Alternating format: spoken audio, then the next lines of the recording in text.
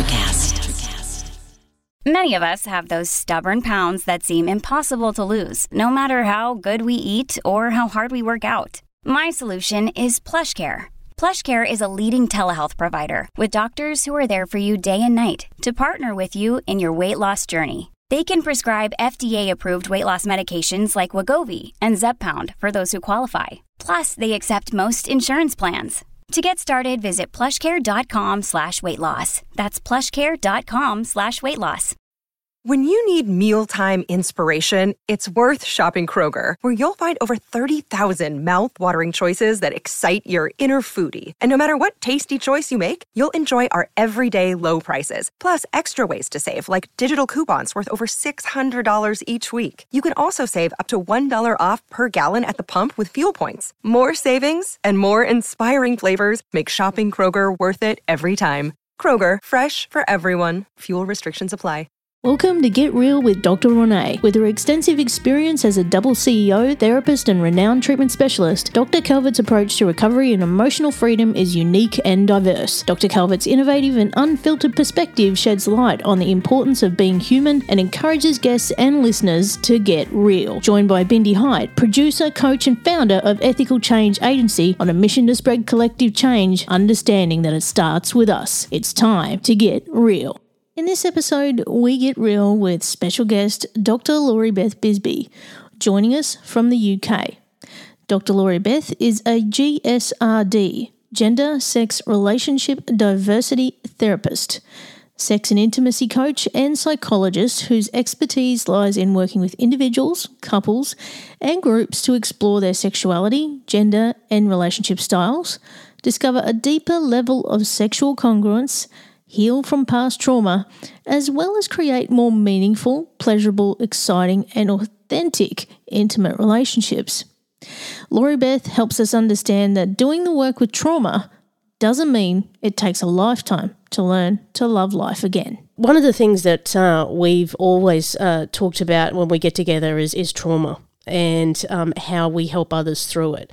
So, one of the things that you both cover as trauma specialists is helping people to get past their triggers and stop reliving the past and actually getting on with living their life and having fun. So, Laurie Beth, what are some of the things that you do to help people through those traumas? Well, I use a couple of different trauma-specific methods to help people get through trauma. One of them is called traumatic incident reduction. I co-authored a book on that a million years ago. It is one of my favorites because it works with most people, but it's intense. And I always tell people that trauma work is hard work, right? And then you finish it. So my goal is that people move through the work to the point where they don't have active triggers. And whatever they came with is now in the past. And I give people the example, I can ask you, can you remember an exam you took when you were in school that you were quite anxious about? And most people can find one.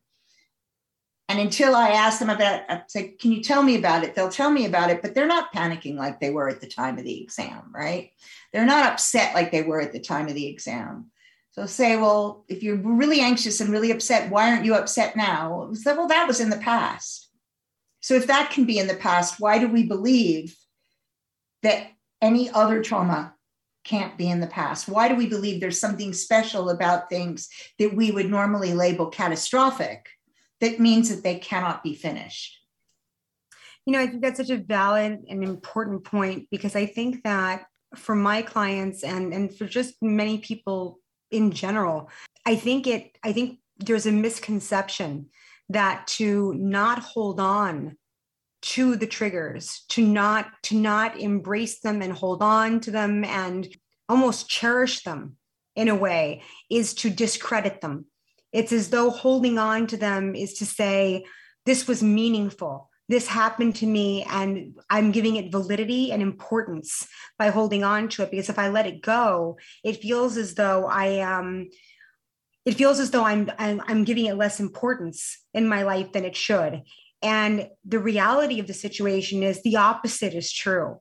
It is extremely important, but it's something to move through. It's not holding on to the trauma, it's holding on to the experience of moving through the trauma and realizing who you can be and are today. That's the gift at the end, is the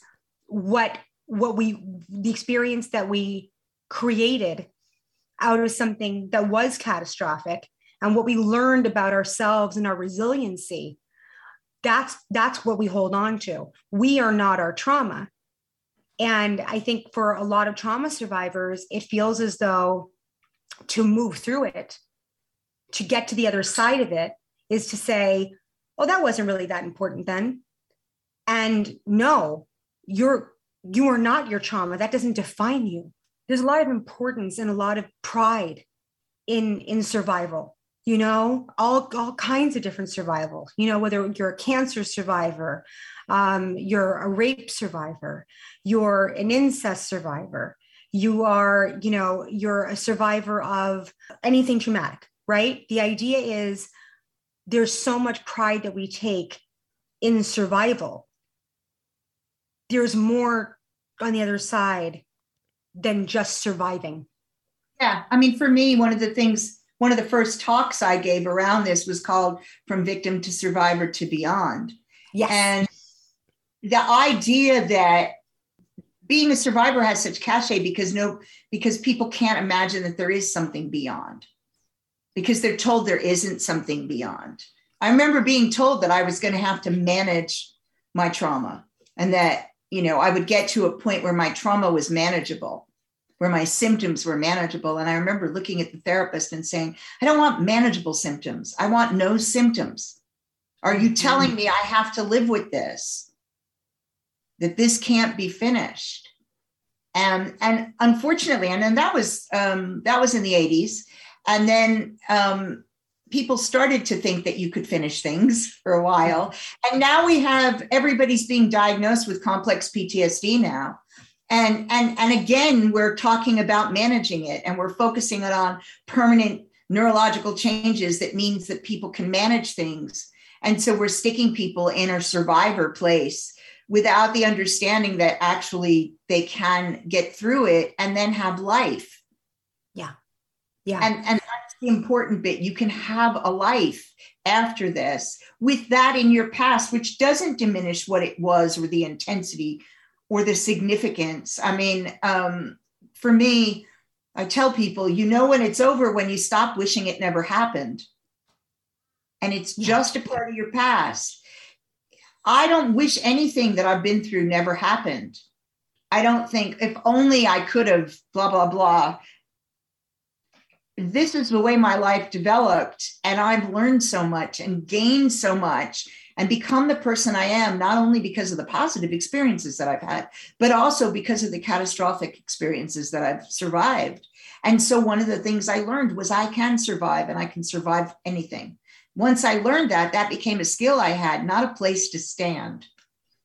Absolutely. And I think that there's a lot to be said about that, because one of the other errors I think that many of us can make in going through the trauma process is believing that we prove to ourselves how strong we are and that we have made it through by subjecting ourselves to the same situations repeatedly to show ourselves how strong we are, that I'm over it. I got over it. So I'm going to enter the same situation to show myself that I am now over it. No, the idea is it's not I'm so strong, I'm going to now re-traumatize myself to show myself how strong I am. The idea is I'm so strong, I now know how to protect myself, how not to expose myself to those things, not because I'm triggered constantly, but because I've learned that I don't need to prove to myself or anyone else that I'm over it by re-experiencing it.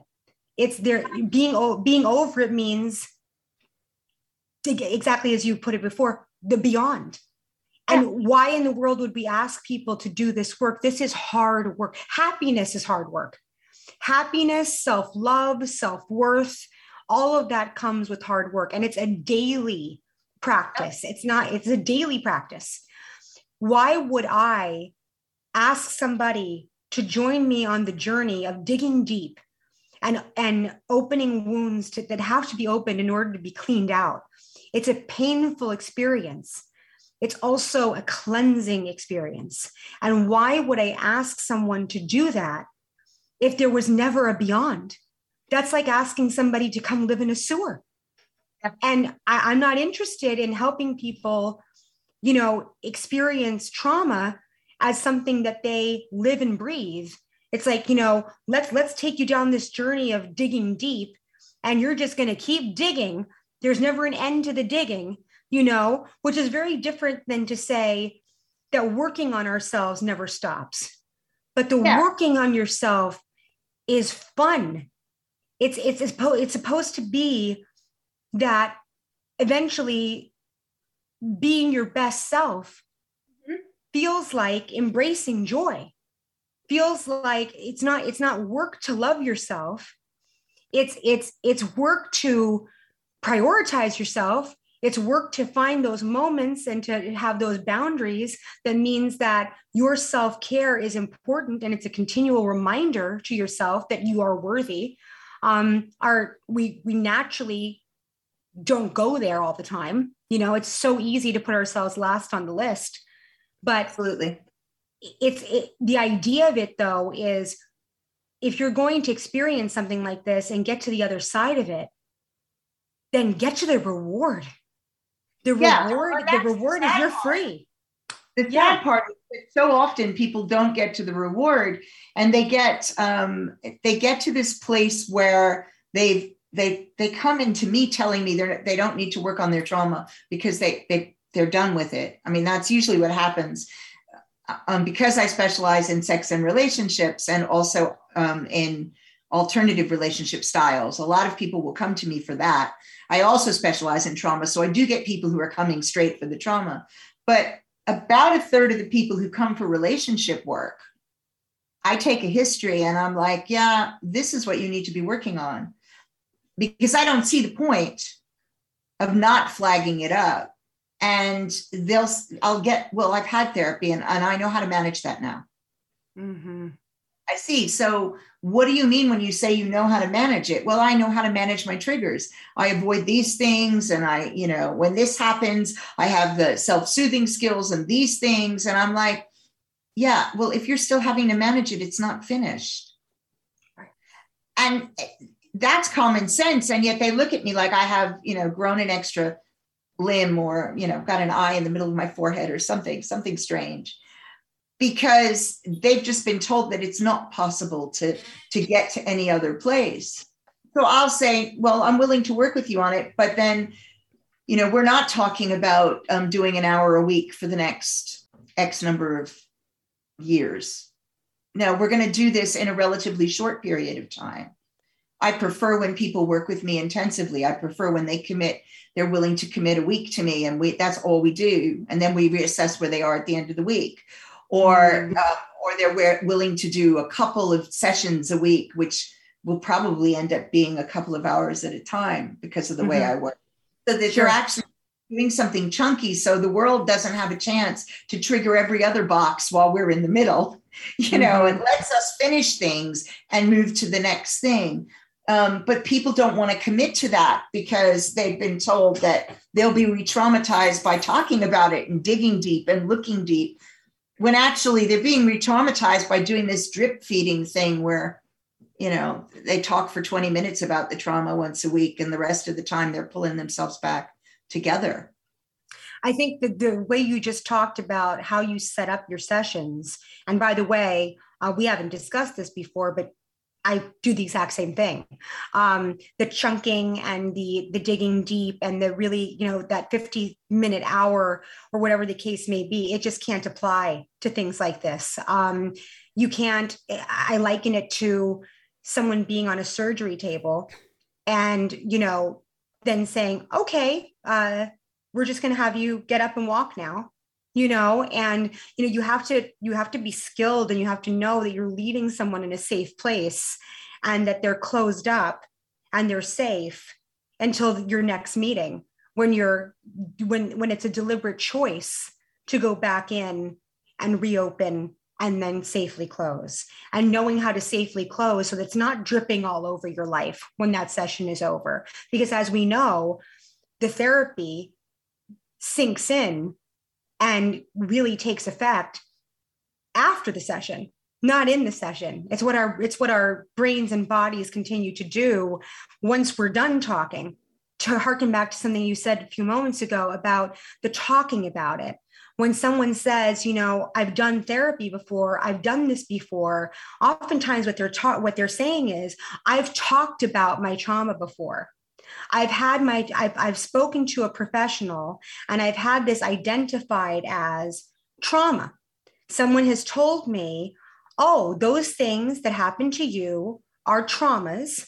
This is your diagnosis: complex PTSD, generalized anxiety disorder, attachment disorder, whatever the case may be.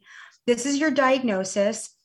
It's a result of the trauma that you've been through. Identifying trauma is step one. Talking about it, owning it, having a narrative about it, being able to discuss it. Yeah, that's essential. That's not the work. The work is not in discussing the trauma. Well, they don't understand also that,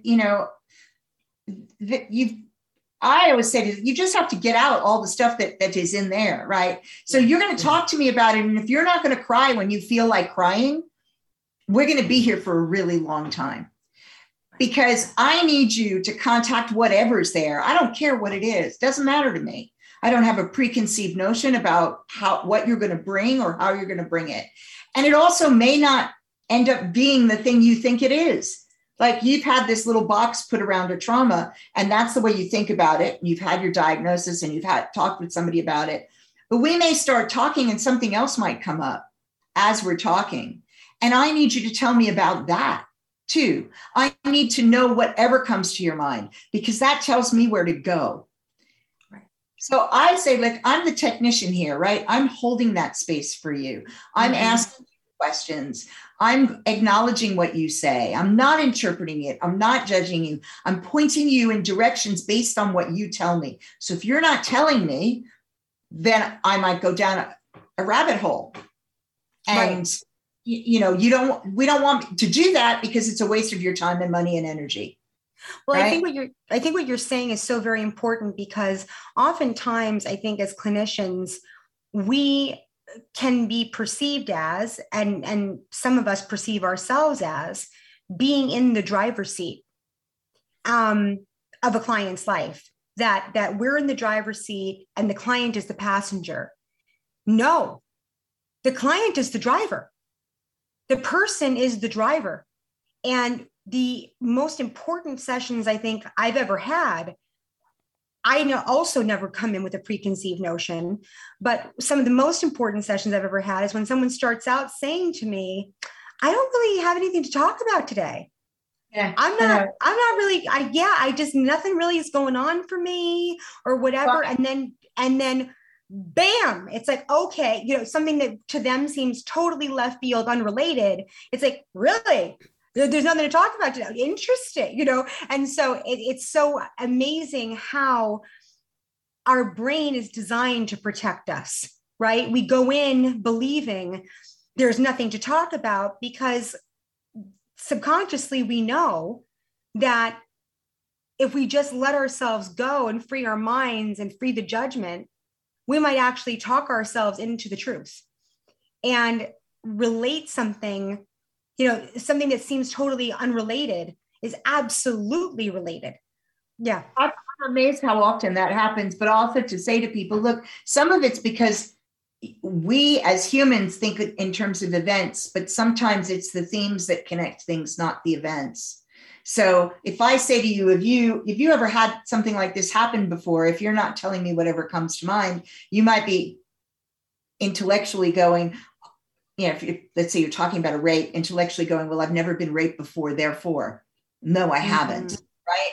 But what comes to your mind is an incident where you were humiliated when you were 4. Yes. That isn't sexual, right? But you were humiliated. It's connected because you felt humiliated. It doesn't matter. It's connected, and we need to look at that as well because it's connected. And so if you're getting rid of the emotion, stored emotion, charged emotion, however you want to refer to it, if you're getting rid of all of that, you're going to need to get rid of all of that from the theme, everything that comes to mind, before you're able to let go of the whole thing. And I think the very notion of actually the intentionality behind letting somebody know from the get-go that the intentionality of the work is that we work now because we're going to play later and for the rest of our life. And the idea is going into the therapeutic process with that in mind, the idea that there is an end, the idea that you can heal. And then I mean, the number of times I say to people, I don't work with people long-term. I tell people that now. Why? Because for the most part, I don't. I've got 2 long-term clients right now. One is doing a personal development thing that they're going to do forever. They're going to have me, they'll go and they'll come back forever because they like me as their sounding board for personal development. Sure. Right? That's different. And one is in transition. Understandably, this is longer term work because transition is a long process, and they started the transition while they were with me. And so that makes sense. So that's a long-term client. But everybody else, I tell them up front, I don't work with people usually for more than 8 months. If I have my way and I can talk them into making the investment now instead of spreading it out over a long period of time, I work with them in short blocks. And then they go away. They may never come back. Sometimes people come back when other things come up. So I don't know about you, but state-dependent learning is a thing that I find fascinating. And what that is that in some state-dependent memory, so in some situations, we only remember and have access to the memories that go with that state. And people talk about this a lot in terms of substances. So if you've ever been drunk, there will be things that you can remember when you're drunk that you don't remember when you're sober. And it's quite bizarre. People can pick up a conversation they were having the last time they saw you when they were drunk. Yes. And if you actually spoke to them sober, they have no memory of any of it, but they can pick it up the next time they're drunk. But there's a lot of things that do this. So for example, pregnancy can bring up all sorts of memories that a woman had no access to prior to that. So they couldn't do the therapeutic work until either they decided to try to get pregnant or they did get pregnant. And suddenly all the stuff around mothering is really accessible in a way it was never before. So that's why people come back, because something new has come up, or there was a trigger we didn't get because they didn't have access to it at the time. So I warn people, you might need to come back. And don't worry, if you feel like a bit of it's come back, it isn't the whole thing. We just missed a branch of the tree and a root. Don't worry about it. It's not a big deal. So they're willing to do that. But the idea is that I'm not going to have them for 5 years, 6 years, 10 years. That's not what's necessary for them to heal and go and have a life. And that's what I want for them. I want them to go and have a life and have joy and fun and live in a way that doesn't involve being careful all the time to not set off the explosions under their feet. Thank you for tuning in to Get Real with Dr. Renee. If you've loved the show and would like to experience coaching with coaches like Dr. Renee or Bindi through Live Treatment Concierge Services, visit livetreatmentvip.com.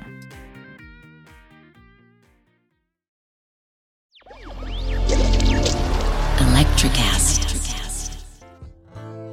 Welcome to Tuning Into Sound Wellbeing, where we harmonise your mind, body and soul. I'm Amanda, your sound therapy expert. And I'm Stephen, the curious explorer uncovering the mysteries of sound. Together we explore vibrations, frequencies, and the power of sound therapy and tuning forks. Discover ancient wisdom, reduce stress, and tune into a healthier life. Subscribe to Tuning Into Sound Wellbeing today.